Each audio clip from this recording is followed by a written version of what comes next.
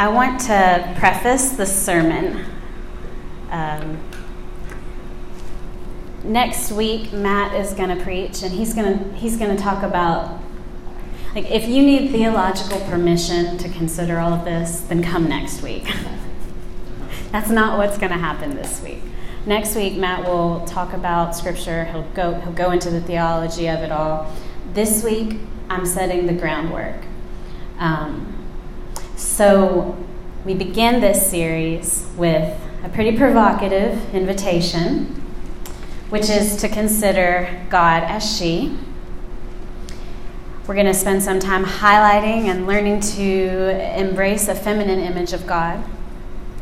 And my goal for this sermon is really just to talk about why this matters. Why is this important that we talk about this? And hopefully to create a little bit of buy-in for the rest of the series.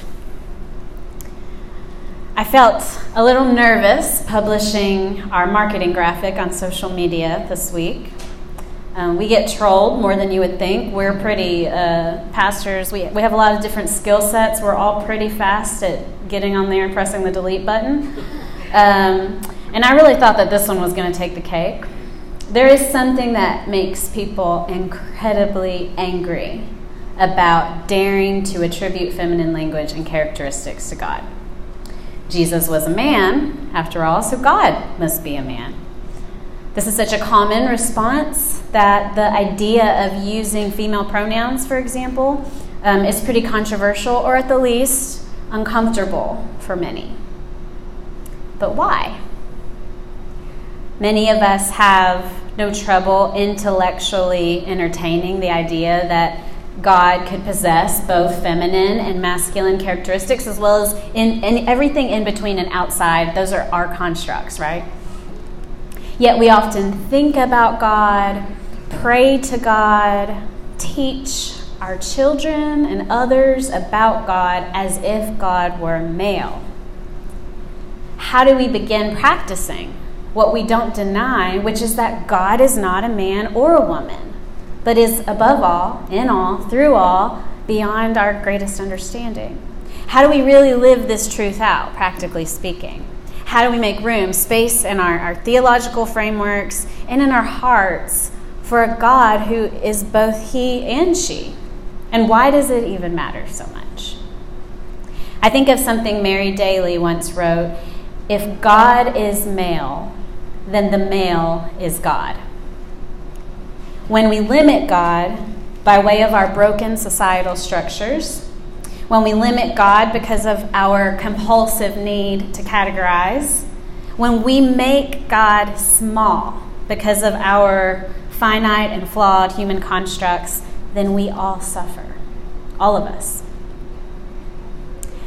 I look at the Bible, and honestly, a lot of the time I'm too angry to open it.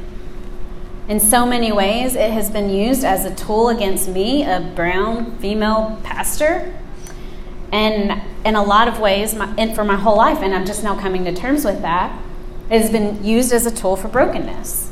And power-hungry, fear-driven people have used it to perpetuate and sustain institutionalized oppression over the ages. To this day, it's being misused in this way among some Christian leaders, flailing to hang on to paradigms people just aren't buying anymore. And lately in our highest offices of government, as well as a way to control and manipulate the masses. And I'm angry. I'm angry about this. I'm angry about the ways the Bible has been used to keep so many suffering and silent, even while I know there is beauty to be found within its pages. I know God's agenda shines through all of this, and it is the love of Christ, that radiant pull of Jesus, that continues to draw me in despite the way Scripture has been and is often misused. And so I come before the text, I came before this text, but I come before it with anger and love and desperation and grief and hope all battling within me. And I wanted you to know that. I think this is why I especially have a particular regard for the lectionary, that collection of scripture readings which follows the church calendar year after year. Similar to written prayers, which give us words to speak when we don't have them ourselves, the lectionary holds me accountable every week. It gives me a starting point. It gives me words to read when I'm just not sure I can do it otherwise. And so with this spirit, I came to this reading from Mark this week, and the words were for me, you guys. They were for us, for this moment, for this conversation. This week's reading is a continuation from last week's reading. Literally, it starts off where we left off in Mark chapter 7. And if you put the stories side by side, which you're probably supposed to do since they're in the same chapter, you'll notice a contrast between the stories. A contrast between insider and outsider. A contrast between fierce love and tradition, and then a contrast between the need for certainty and persistent faithfulness. So in last week's story, Jesus is with the people who are supposed to be his people. Jewish religious leaders, his disciples. The former are deeply offended at his seemingly disregard for the law, their shared orthodoxy. But all Jesus is trying to say, and we talked about this last week, is that when rules are more important than love, we are getting it wrong. In other words, he appeals to the law to do this. So in other words, he speaks their language, but it doesn't matter. Their heels are dug in. Law over love. So in frustration from this interaction, Jesus leaves. He literally goes away. He walks away from these religious leaders, away from correct doctrine and tradition, and he goes to this place called Tyre. And that's where our reading begins today. And this is significant because Tyre was located northwest of the Sea of Galilee, outside the boundary lines of the Old Testament Promised Land, meaning that Jesus leaves his people and goes to a predominantly Gentile area. Not only does he leave his people behind, but he goes to a people who the Jews have a great disdain and prejudice towards. And in doing so, he extends his ministry to them, which is extremely radical and provocative. So this is the context to consider in this story when this Syrophoenician woman seeks Jesus out. She would have been hated by the religious leaders that Jesus had just been with. Those men would have viewed Jewish women as their property, so this woman would have been no better than a dog to them. And Jesus, clearly still processing what had just happened, still stewing over their stubbornness, says as much when she asks him for help on behalf of her daughter. The request that she asks of him is extraordinary. Not because a miracle is being asked of him, but because of who is doing the asking. Notice the intersections in this story. This woman is a symbol to us of the isms and phobias that continue to plague our world as a result of our need to categorize and control. In her, we see the image of racism through the despised ethnic group she represents. We see the image of sexism because of her gender. We see the image of xenophobia because she is a foreigner, an outsider. And as an outsider, she did not share their faith tradition, and so there would have been great prejudice there as well. Basically, this woman in this story represents the bottom of the bottom. In every way that she could be ostracized, marginalized, and discriminated against, she is. And yet, this wild woman with all the fierce love of a mother seeks out this Jewish man of God who she has heard can do great things. She has every reason to believe that he will not just reject her, but that he will hate her. And she seeks him out anyway. And she repeatedly asks him for help. She persists despite every odd being against her. So she is the antithesis of the religious leaders in the first part of the chapter, and she is the epitome of faithfulness for this entire reading. And Jesus responds to this faithfulness with his own. And this moment marks a turning point in his ministry. He went to the enemy of his own people, and he showed them compassion, proving in the most powerful way possible that our call to extend the love of God to include everyone in the healing work of God knows no bounds. In doing so, Jesus highlights his unwillingness to be bound by sexism or racism or anything else. Despite us, Jesus will not be bound by our constructs. and the life of Jesus will not allow us for one moment to believe that these man-made institutions could be from God. They're not. Instead, Jesus is for us. Jesus is for people. People over tradition, people over rules, people over isms and phobias. And Jesus proves this to us in one sweeping moment when he grants healing to the most lowly of all. Because there was only one person who could have been more vulnerable than this woman who represents every societal powerlessness, and that is her little daughter. So he does the Jesus thing and he heals her. And he doesn't require any kind of litmus test, any kind of proof. He doesn't need to go see the situation, assess things. He matches faith with faith and he heals this small child just by saying the word. But what does any of this have to do with the divine feminine image of God? Well, we as a society are stuck on an autopilot that was set for us thousands of years ago. An autopilot to categorize and then systemically marginalize based on gender, based on color, based on creed, sexual preference, financial status, education status, and any other category that would ensure there are always insiders and outsiders. And if you can't tell from today's reading, Jesus isn't about that. Hear me when I say this. I am not just talking about neo-Nazis or abusive husbands. I am talking about you and me. Good people with good hearts and good intentions who love Jesus. We don't wake up every day saying, today I'm going to be a misogynist, or I think I'm going to get on a Facebook now and post some racist rhetoric. Like, most people don't do this, but we all need to wake up to our biases and our tendencies and the microaggressions we each contribute to every single day. We need to wake up because we are all operating under a societal framework that is designed to oppress and discriminate. It is written into our history and our culture, which flows into our politics and our society, and surprise, surprise, our churches. And our understanding of the image of God is related to all of this. We have been a predominantly Christian populated country for too long for it not to be. Our theology has and continues to influence societal consciousness. Do you ever wonder why the sexual violence and abuse and harassment of females compared to males is unparalleled? Do you ever wonder why 1 in 9 little girls are victims of sexual assault by adults compared to 1 in 53 little boys? It's not rocket science. When women have been historically viewed and treated as property over the course of centuries, when it has been validated by law over the course of centuries, the effects of that don't just go away. At some point, we must intervene ourselves. We have to alter the course of history. Doing this requires going outside our comfort zones, outside our boundary lines.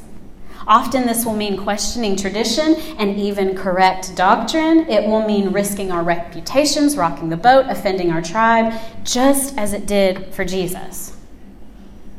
Part of this work requires admitting that there is real damage done to women and girls, their self-worth and their value in society, when everything good, everything holy, and everything of God is described with he and him.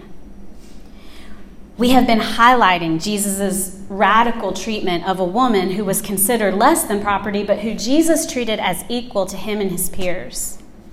This was a couple thousand years ago, and people want to say, I hear this all the time, that women have it great today compared to back then. That there is this evil, man-hating feminist agenda which is just constantly looking to make up stuff, make up things out of nothing. And this is just not true. Women have, we may have it way better than a couple thousand years ago, but that shouldn't take away from our reality today. Instead, it should inspire us all to keep moving toward the beautiful image of the kingdom of God on earth, which from what I can tell looks an awful lot like equality.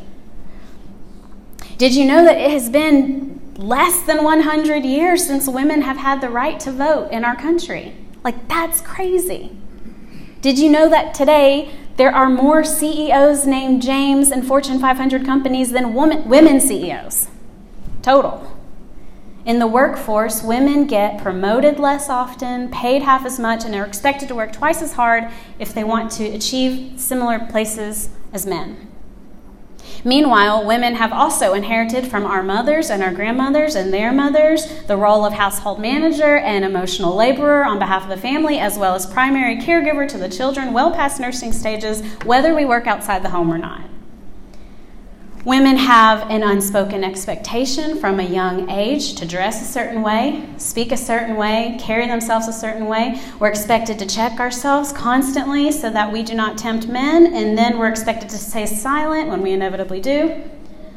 Women suffer for men's actions.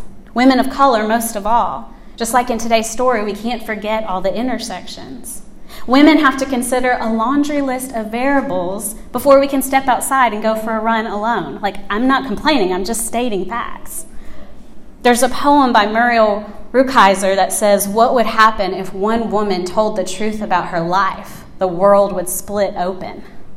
And I believe it. But again, why does any of this matter?